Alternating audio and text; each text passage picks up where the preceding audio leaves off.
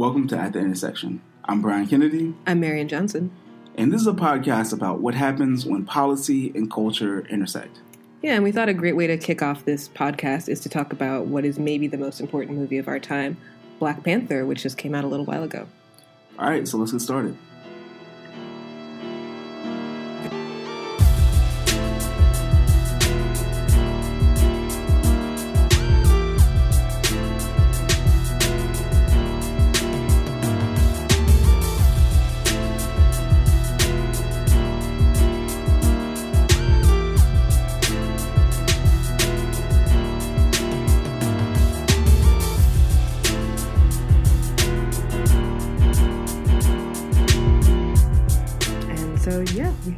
Start with initial thoughts. Brian, What did you think of the movie? So, like you said, it was the most important movie of the century.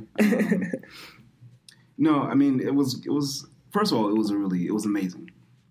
Also, the fact that it was filmed mostly in Atlanta. Very amazing. So, all of that, I mean, it was everything we needed for Black History Month. Yep. It was everything that we needed in this political regime that we're stuck in.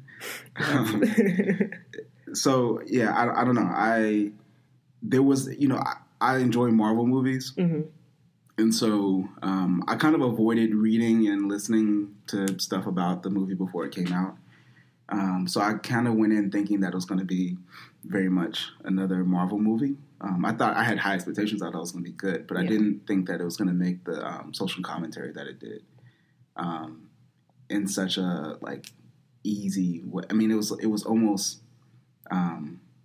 One thing I really enjoyed about it was that there weren't a ton of explanatory comments, mm-hmm. right? So they weren't catching up the audience on their references. Right. It was just you either get it or it wasn't for you. Right, exactly. And I feel like those are important. Those are really important movies. So, that's one of the reasons why I really appreciated it. Yeah. And I am not that crazy about Marvel movies. I think I've seen maybe 5 out of the hundreds that are out there, not including the X-Men movies, which I just generally love. But yeah, so I had seen a bunch of headlines about the movie, but I didn't want to read too much because I didn't want to get too excited about it and then have it disappoint me because it's just a Marvel movie. But it ended up just being incredible. I mean, it's one of my favorite movies that I've seen. There's just so much Black excellence behind the camera and, in front of the camera, and it just... From minute one, I was just so caught up in the emotions and in just the portrayals and the different characters and the plot. All of it just came together so beautifully. Yeah. Yeah, I think especially just in the past couple of years with Get Out, with A Wrinkle in Time coming up, with all the A-list movies really, it kind of just came at a perfect time and was just done in the absolute right way. What are your thoughts about? So, what are your thoughts, kind of more deeply into what was in there? Maybe unpack them. And if you haven't seen the movie, these are going to be spoilers, but it's on you because you should have been there. So. Yeah, you can pause this right now and rush to the theater, and then come back so you can listen because it's going to be spoilers all the way through.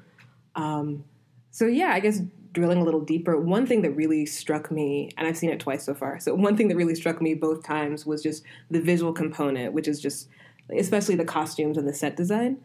And there were just so many African influences from so many different countries, which I'm just really not used to seeing.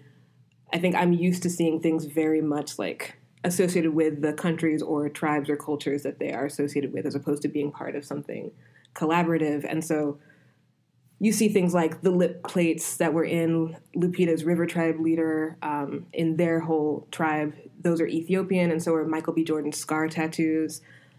There's obviously a lot from South Africa. You've got Angela Bassett's Zulu-inspired headdress, Daniel Kaluuya's shoulder cape, and the Wakandan language itself is, it's a South African language. Then you see the Dora Milaje, who are dressed like the Maasai from Kenya, but also have stacked neck rings that you see in the Ndebele tribe in Zimbabwe. And so, again, that's the king's army. So that's the female warriors.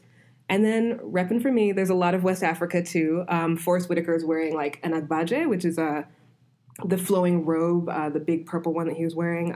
Michael B. Jordan takes an Igbo mask from the museum just because he's feeling it, which is great.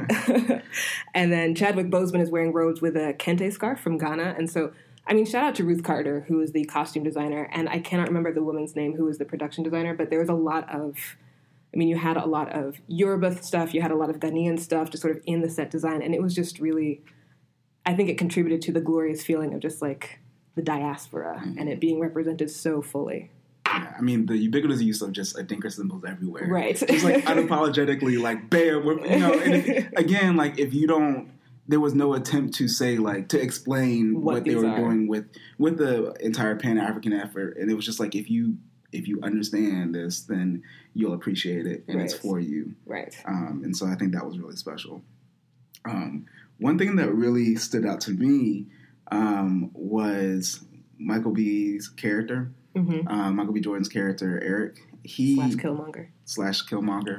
He, I mean, so, you know, his character was extremely complex, but like on a very, very basic level, just a couple of his lines. One where he goes and he talks about his ancestors who chose death rather than bondage, which is a whole thing that I have thoughts on. But like, you know, that type of thing. And then also just this whole, he very strongly had this connection. He had a physical, actual connection that he knew about to Wakanda, to Africa, but spent his entire life in the U.S. and in Oakland.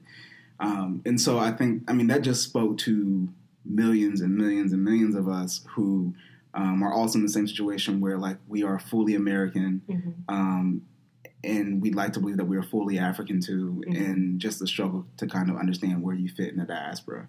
And so, you know, he embodied the anger that came along with that, but he also embodied like the passion that came along with that, and a lot of different things that was just helpful to kind of see reflected, because you know, those are all things that you carry with you, and very often you don't reflect on them, like, how is this actually impacting my mental health and whatnot. Right. And so we kind of saw what happens if your mental health goes unaddressed. Yeah, in a sea of racism. You end up killing everybody, I think was the moral of the story. Yeah. Don't let your mental health go unaddressed or you end up killing everybody. I think that's apparently. True. Yeah. And yeah, I think that, I mean, I really related to his father's character just because he's the one character who is of both worlds, like very specifically, like he was Wakandan and chose America and felt like he's turned his back on a whole way of being and they've turned their back on him, and that, you know, sort of living with the regret of that and the weight of that and seeing how it's impacted his son. It was just very, like, I really was not expecting to get caught so deep in my feelings with a Marvel movie, but I had to hold back tears for their one scene together. Yeah. I mean, 1992 Oakland. It was just like, bow. Here's a whole. It was like, here's a ton. Here's just like an entire chapter. Right. Our chapters of American history. Right. From everything, dealing with the Black Panther Party itself, dealing with crack epidemic, and Reaganomics and everything that came out of that. And we'll refer to an article later, but one of my friends, Penn, shout out to Penn, go buy his book, OG told me. He retweeted this article from the LA Times from 1992, and it claimed Oakland, or it claimed 1992 as the deadliest year in Oakland. And so, you know, things like that. It was no coincidence that that the director chose that time frame in that year and that location to set that scene. And I think it very obviously resonated with a lot of, I mean, both times I saw it, as soon as you see Oakland 1992, like the whole audience just sort of murmured like, oh, okay, yeah, we see what this is about to do. Like it was, and you hear Too Short on the soundtrack, like it's letting you know right away, like this is going to be deep and this is going to be very, very black. Yeah. Also, at the end, at the end, which is like, you brought me to Oakland? It's like, I thought we were going to like Coachella or Disneyland or something. Was just that was beautiful. Yeah, so we could probably do an entire episode just on Shuri's character and how much I love her, but have that for another time. Supplemental episode.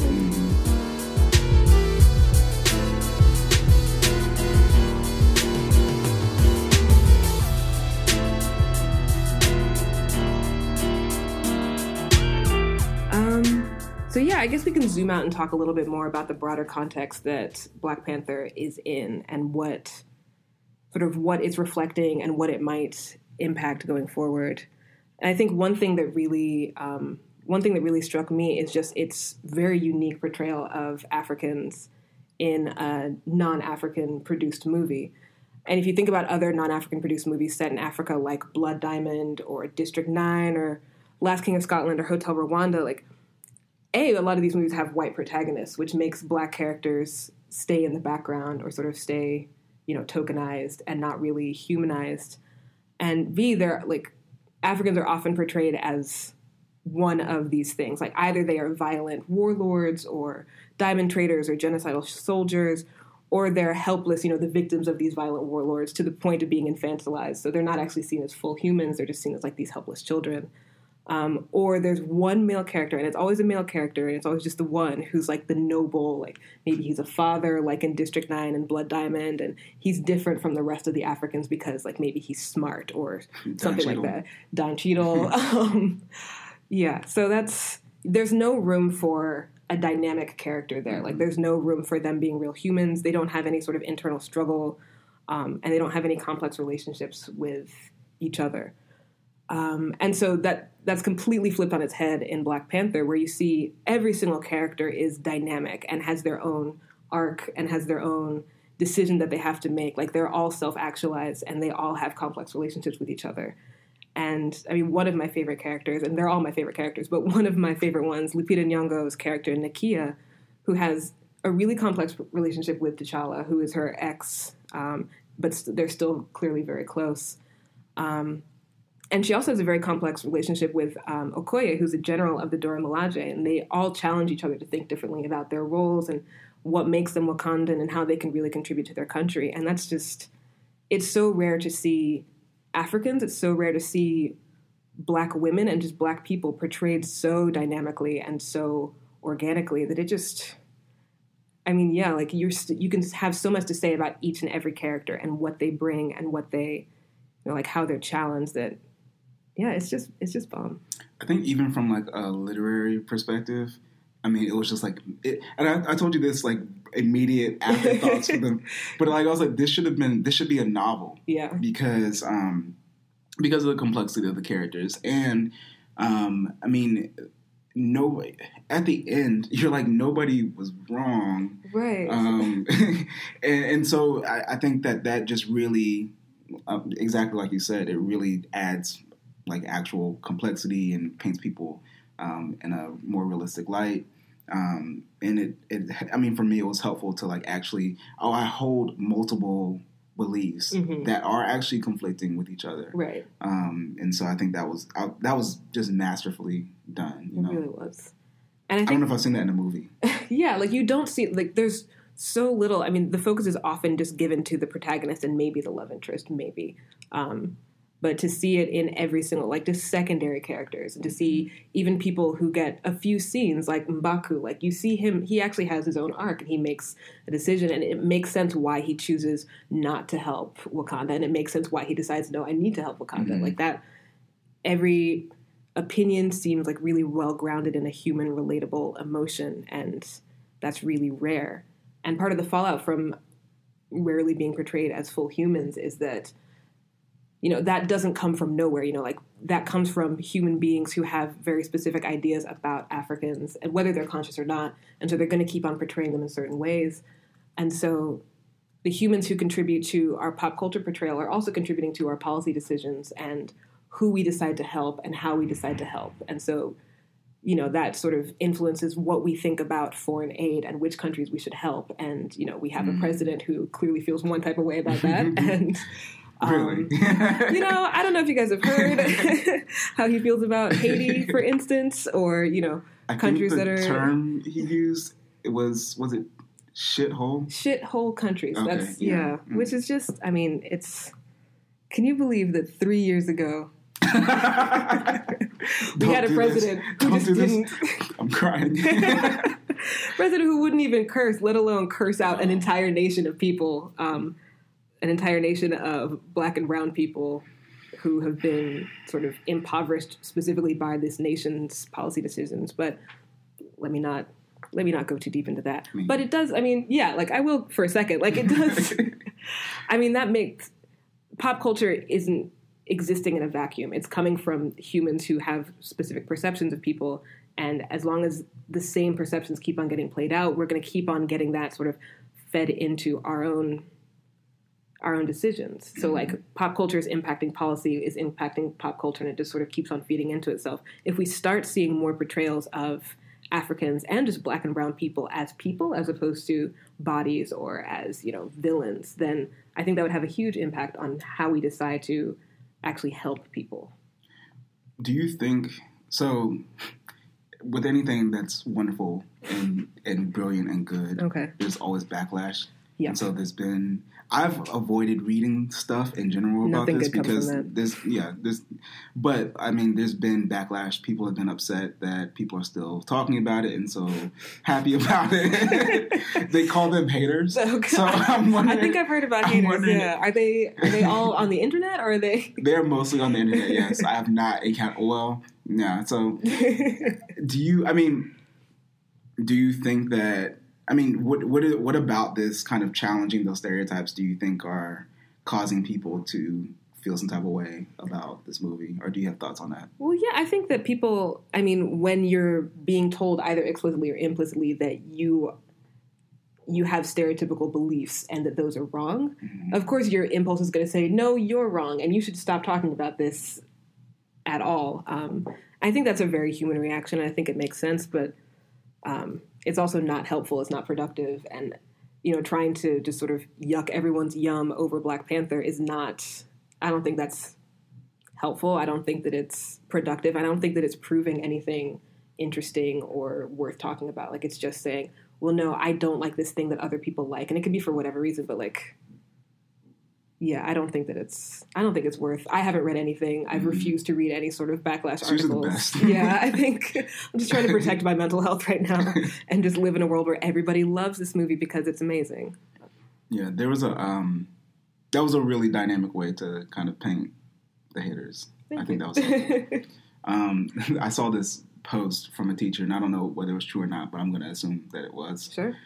But essentially, this parent wrote a note saying, I understand my child called somebody else a colonizer. I'll speak to them about it. And so, which is, it's on one level, it's funny. On a second level, like, I understand why a child would be upset if they were called a colonizer. Yes. Especially without proper context. You just know, like, this is a negative. You're using this in a negative way, and I don't like it. But, like, I think that also demonstrates, like, just the power of this. Because, growing up Black in America, you walk around and you're just like, dang, I don't understand. I don't understand why nobody likes me. Right. I didn't do why it. am I here being hated by so many people? And I think, the other message, like, we have such a huge culture about, like, bootstraps and self-determination, which we'll actually get to the exact term self-sufficiency and self-determination later. Yeah. Because it's been tied recently to a specific policy idea. But to have the context placed there and so, like, it's not you, and, like, that's very important and that's really empowering. There's this quote and I don't even know to attribute it to. I wrote it down at a conference, so I will search and try to find out what the conference was, find out who the person was. But the quote was, "There's nothing wrong with Black people that ending racism won't fix." And I feel like this movie spoke to that. And that's one of my new mantras in life. Whenever I'm feeling down, I'm just like, just remember. Ending racism to fix all of this. Yeah. No, that's deep. I like that quote.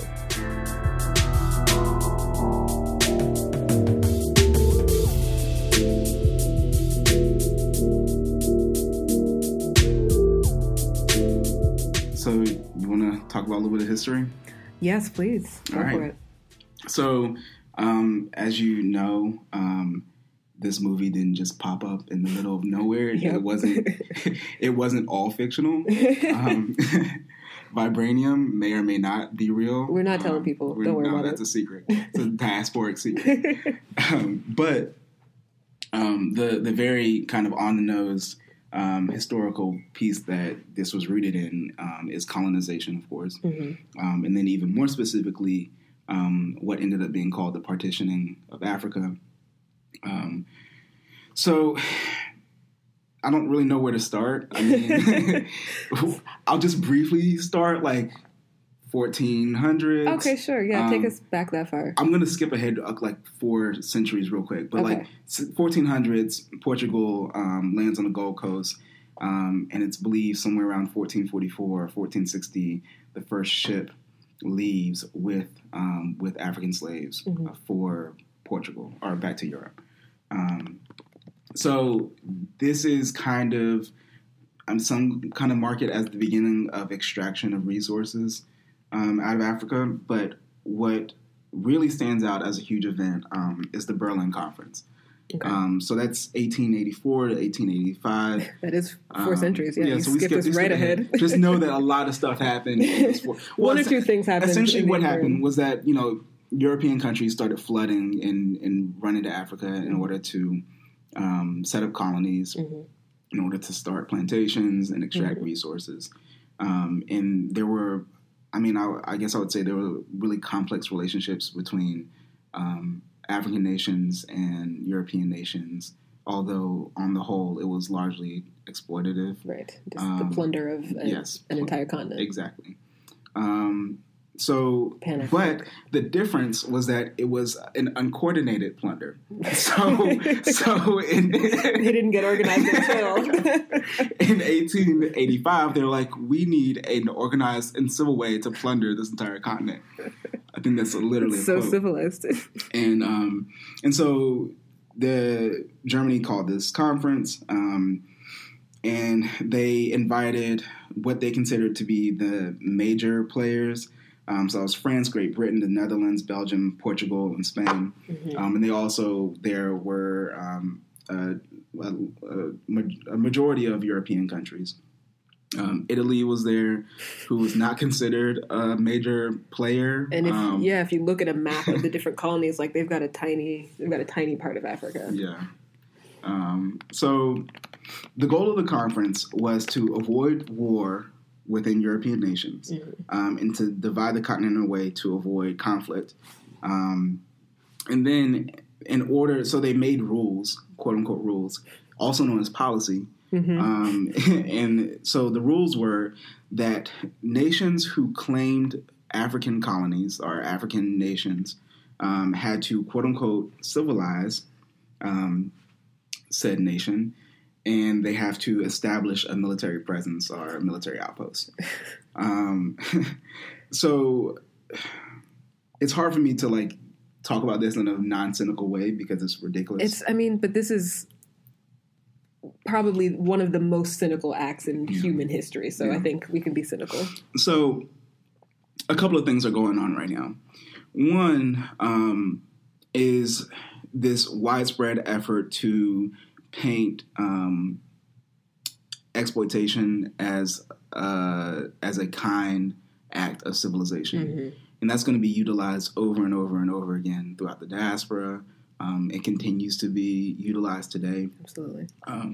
But, it's important to note that it was actually a policy that this would be done. And in order for it to be justified, they have to, literally they say, we're going to take their land. Right. We're going to, construct militaries here. We're going to occupy it.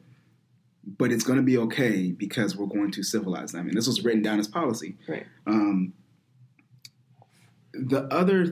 So that's what happened. Right. They went, and the other thing to note, this is another point about policy is that the borders that we now see today amongst current African nations were just artificially made with with the Berlin Conference.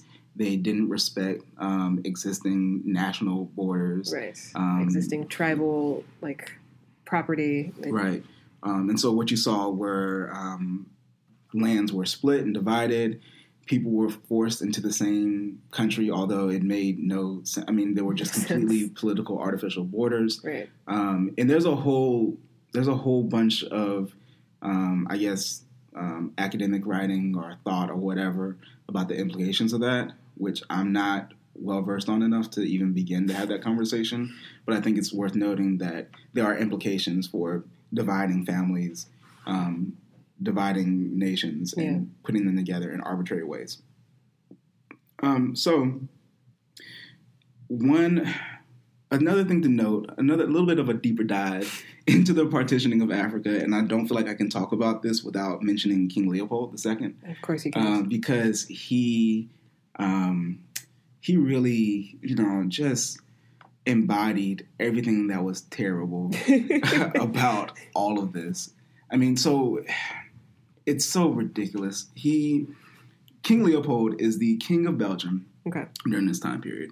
So all the other nations at the Berlin Conference decided that the country, so France or Great Britain or whoever, Portugal, that country would be in charge of colonizing this land.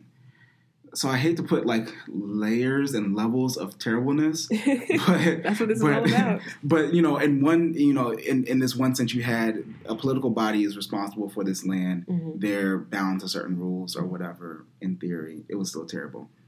With King Leopold, they were like, you know what? You can just have the Congo. Okay. It wasn't the Congo then; it was Central Africa. Right. Like, you own this. This is your personal property. There are about 20 million people living here. This is your personal property. That was a policy, international policy that was agreed upon by all these nations. And I think the important part about it being policy is that under any other reasonable, normal circumstance, this would be just like grand to the umpteenth degree of theft. That's all this is. Like, that's this all is this just is. theft. But because it was agreed upon and signed, it was written down and stamped and sealed, it was legal and it was policy. Right.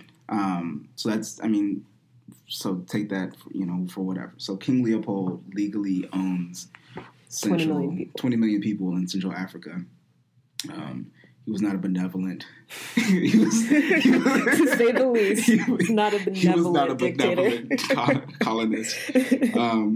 So he was infamous for forcing the indigenous people to farm rubber as a form of tax payment to him. Mm-hmm. People who were unable to reach the quotas either had limbs chopped off or were murdered. And, I'm sure you've probably seen famous pictures. It's really terrible. And in between 1880 and 1920, the population of Congo was halved from about 20 million people to 10 million people as a result of disease and just murder and all the other terrible things that come along with colonization.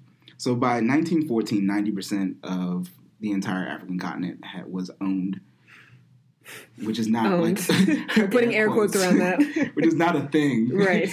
Owned by European nations. Only Liberia and Ethiopia were non-colonized. Although, and you can correct me if I'm wrong, Ethiopia was colonized for a brief moment by Italy. Yeah, and then they lost.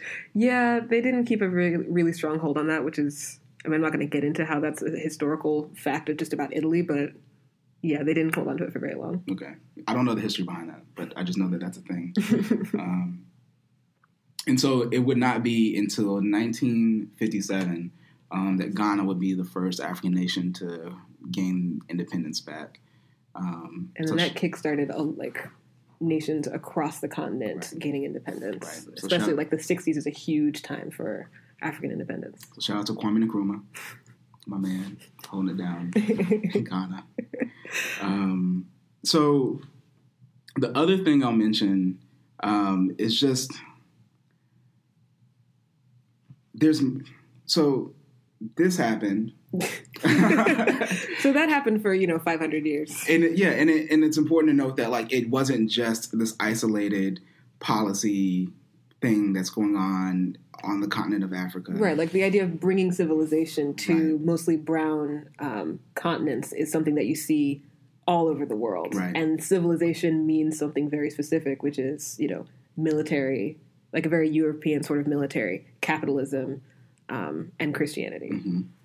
And the other thing to note is Africa is portrayed as this. Africa is not recognized as the diaspora throughout this time.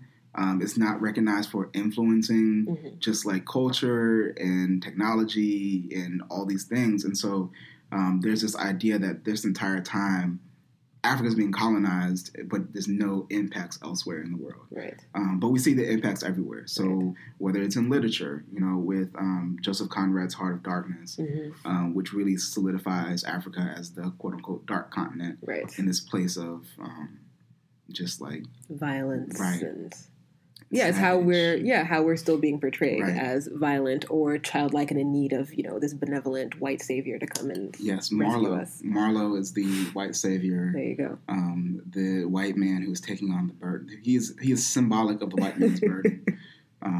But I think, that that's a popular book that really influences culture. I'll also note that in that book, and I'm not going to talk too much about the book because it's a lot. That's not what this is, but parallels. Shout out to the writers of Black Panther for just being freaking brilliant. I think his name is Claus.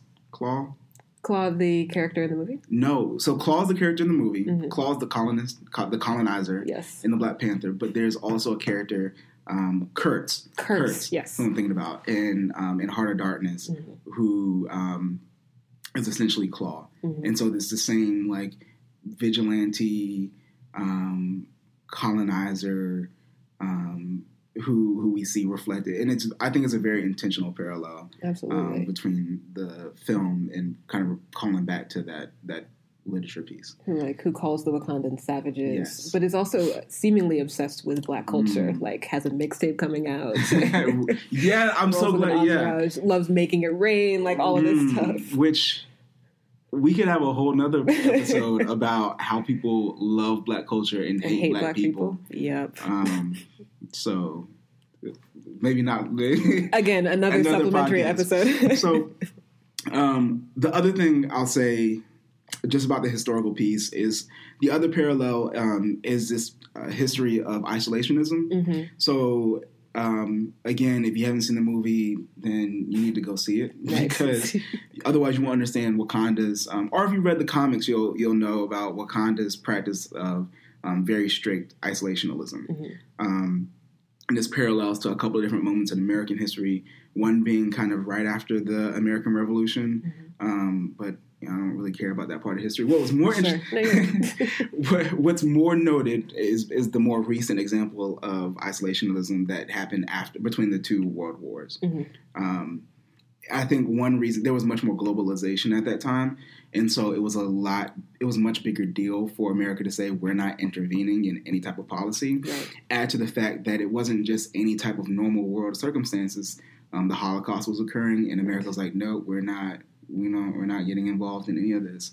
And there's a lot of people people have tons of rationales for why America decided to get involved. And one thing that I subscribe to is just like the bad publicity that America was getting, which also led to, that happened again with the Cold War and civil rights. But going back to the 1930s, it took a ton to get America to agree that, all right, we're going to help people because it's the right thing to do. And even then, it's still a question of whether they were doing how much are we trying to help? Right. How much are we trying to just make ourselves look better? Exactly. But that was a strong thing that it was a callback to that point in history as well. Yeah. And then, do you want to talk about nationalism? Yeah, absolutely.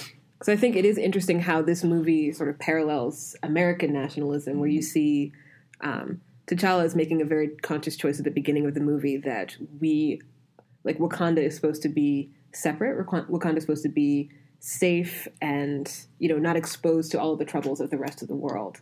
And that's an opinion that his best friend shares. That's Daniel Kaluuya from Get Out.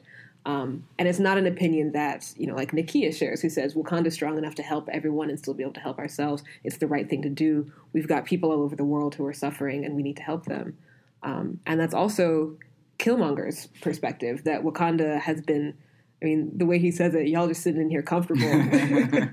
Whereas, the rest of us are out here, dealing with the ramifications of the slave trade and of colonization. And that, morally wrong of you to have been withholding help. Mm-hmm. Yeah, I mean, I think that was another tension, just like that. At least with Eric's character of just like, you know, how strong is the diaspora in terms of actual connections, and how much of it is it just this like theoretical thing that makes us feel really good, or is it a very real deep connection? And I think the movie answered the question being that it is more than just this theory and this pattern of movement. There's a very real deep connection and shared kind of pain, but then also kind of like shared just gloriness and all that stuff. And so that was a really cool point. Also in that, I think there was an underline of like, listen to Black women. Yes. Every day. Because they were all right all the time. So if you didn't catch that, then you might want to watch it again. Rewatch it. And consider the fact that of the people that we see in the movie, Nakia, who is the one who's advocating from the very beginning that Wakanda needs to help, is the only character who you see actually helping Black and brown people in the movie. Because her first appearance is her rescuing, well, she and T'Challa helping rescue women who have been kidnapped by Boko Haram, which, as a Nigerian, I was very sad that our one sort of, you know, reflection or representation in this glorious movie about the diaspora is Boko Haram, but I'll be okay with it, I guess. I mean, my representation was this like crazed, just completely torn apart. That's true. Tortured. Like, no, that's fair. But yeah, so this is, I mean, all of the Black women in this movie are the ones who are saying like, I guess they're not all, but they like their belief in loyalty and their belief in helping others is so strong. And yeah, listen to Black women. So the other thing I'll say is just like the parallel between the type of nationalism that we saw in this movie and the type of nationalism that we're experiencing right now. Right. One thing that freaked me out was a line from Daniel's character where he said something to the effect of, once we let refugees in, they're going to bring their problems to Wakanda and make the rest of their country just like ours. And when he said that line, all the air in the movie theater was like, oh, right. And so, I mean, that was powerful because like a lot of the terms and just ideals that we have today have been completely hijacked. Yes. So like patriotism, you know, you can't say patriotism without thinking about like white supremacists. Right. And, you know, you can't think about nationalism just in terms of like nationalism by itself. It's tied to white nationalism. Right. And so I think the movie did two things in that. And one, showing how, I mean, it just added complexity to our, like everybody, let me not generalize. Sure. People have and hold conflicting ideals, whether that be nationalism or whatever it is, and it doesn't make them a bad person. Right? Because I don't think anybody in the film was portrayed necessarily as purely evil, except for Claw. But even then, he's got a mixtape coming out. Like I'm interested. But they, you know, they held these ideals, and they were still complex, and they weren't terrible people. And so I think that was helpful to contrast that and say like the ideas aren't bad. It's the white supremacy that makes it all bad. Yeah. So I think that was really helpful. Yeah, and that fear and pain are very human motivations for whatever policy you see. Like an isolationist policy is largely driven by fear and pain. Yes. And whether that's fear from something that has actually happened or fear from something that could happen, that you think could happen, it's sort of what you're afraid of and how that gets portrayed is where it becomes a problem. Because if you're just afraid of terrifying Black and brown people, then that's a problem. But if you have like fears, you know, for instance, that you're going to be taken advantage of as a formerly colonized nation, that has been plundered by, you know, larger countries before, then fear and pain, you know, that makes perfect sense. Yeah. And especially his character, I mean, he lost his father was murdered by Claw. And so he has a very specific, like, out there it's dangerous and those people are evil. And so that makes a lot of sense. Right.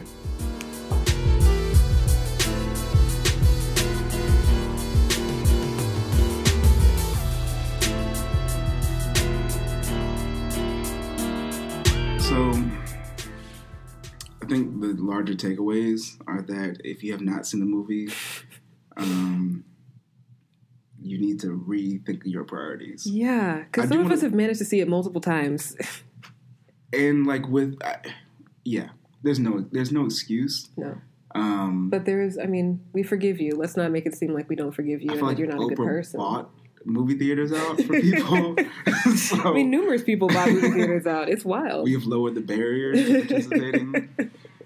So I guess kind of tying up this theoretical conversation about the movie to talk about some very real current day policy issues that we're facing, because it can't all be fun.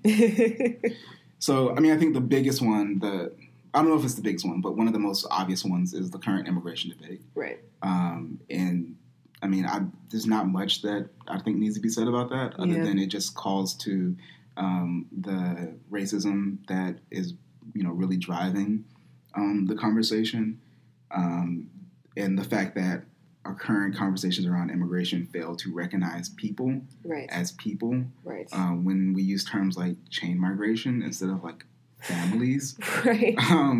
It's an effort to, dehumanize people. Right.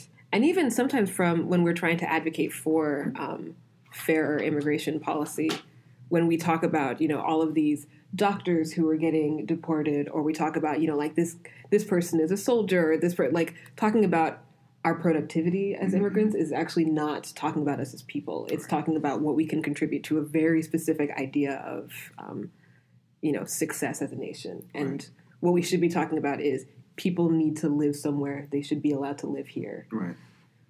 I think also just it also asks the question about what is the responsibility, like what responsibility do we have as a global citizen? Right. Wakanda didn't get all that vibranium because of something that they did. Right. They were fortunate enough, they were lucky enough to just stumble upon that land, to be on that land. The United States history about wealth is a little bit more... It's a little bit more complicated. We didn't stumble upon anything. No, we very violently took everything. And so the question being that as a nation that has this tremendous wealth as a result of exploitation of brown peoples and poor people over centuries and centuries and centuries, what is your responsibility now? Right. FYI, there is one. You have a moral responsibility to your fellow humans. Yeah. So there was that policy. I think that ties to current policy questions. I think the other thing that we talked about is the larger idea about how, race plays a role in what we think are the best economic decisions and the best policy decisions. So a lot of times in the policy debate, we'll talk about what is the cost-benefit analysis or, what is the best economical decision, what's going to grow our economy. We hear that one so much. Jobs. We just want to grow jobs, and we just want to, we want to make sure that people have opportunities and access and blah, blah, blah. Well, they don't talk about access, but there's this idea that economics works in a vacuum, and this idea that capitalism, one works, and then two, works in a vacuum and is not influenced by these other things, like the whole free market concept. Like they're just natural forces like gravity or something. We created economics, we created capitalism, we created all these things, and they are social constructs, just like race is a social construct. And so they don't work in isolation of each other. And so when we talk about what is the best economic option, what is the option that's going to help us to bring in the most, balance the budget the best or whatever like that, those are not pure decisions. Those are tainted with stereotypes and racism. And so, for example, when we want to talk about right now, there's a huge conversation going on about welfare reform. And not Marco Rubio, he's on my mind because of those amazing kids. Oh my God. Those amazing kids in Florida. Paul Ryan, that guy. There's so many people who can produce that reaction for me, but Paul Ryan... It's like, come on, man. Be a person. It's not actually that hard. It's not. Anyway, Paul Ryan has continuously just been hammering the idea that we have to balance the budget. Mm-hmm. We have to balance the budget. We have to reduce the deficit. This is the same guy who helped to push through a unpaid $1.5 trillion tax plan. Yep. Well, that's another story. But the idea that balancing the budget, the natural thing is entitlement reform, or what they want to call entitlement reform, right? AKA welfare reform, right? AKA we're punishing poor people, we're blaming poor people for being poor. And so, it's no coincidence.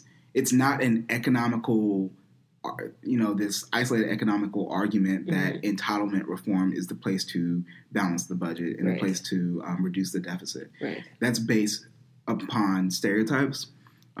It goes back to a lot of things. It goes back to Ronald Reagan era politics with the welfare queen. Queens. It goes even further back. You can stop me. It goes further back to the New Deal. Right. About how we didn't extend workers' protections for people who were farm workers and domestic workers, who happened to be women and people of color. Right. I mean, back then, largely black people. Yep. And that was specific. That was intentionally done. It wasn't an accident. It was specifically to get Southern states to sign on with the New Deal, and Southern states weren't going to sign on to something that was going to help black people. Right. So, these ideas that we want to hear, we're calling back to this idea we mentioned earlier of self-sufficiency and self-determination. Mm-hmm. These are words, literally, was it Thursday?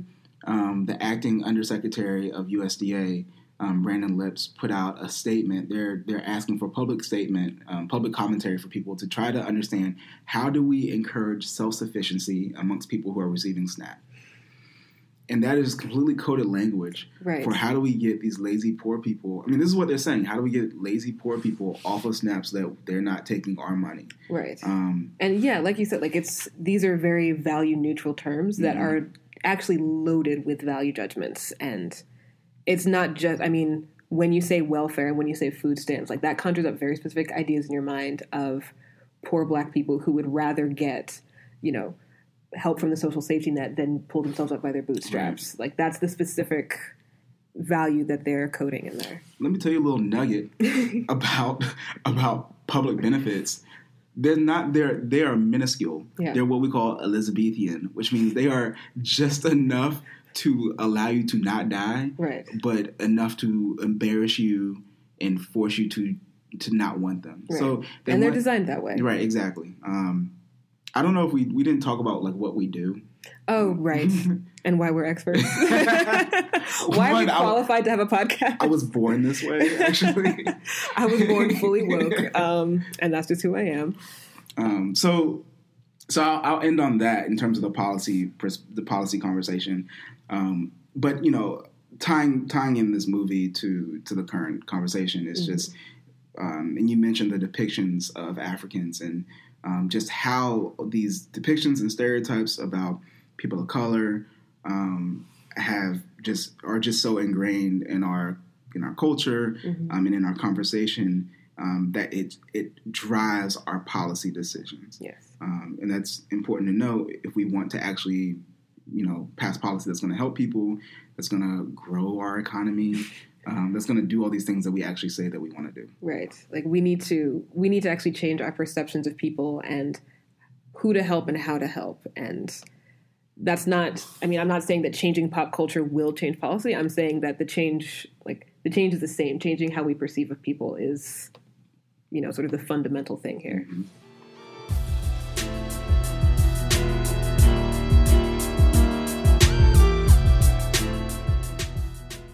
So yeah, I think, we took a very deep dive. We can pull it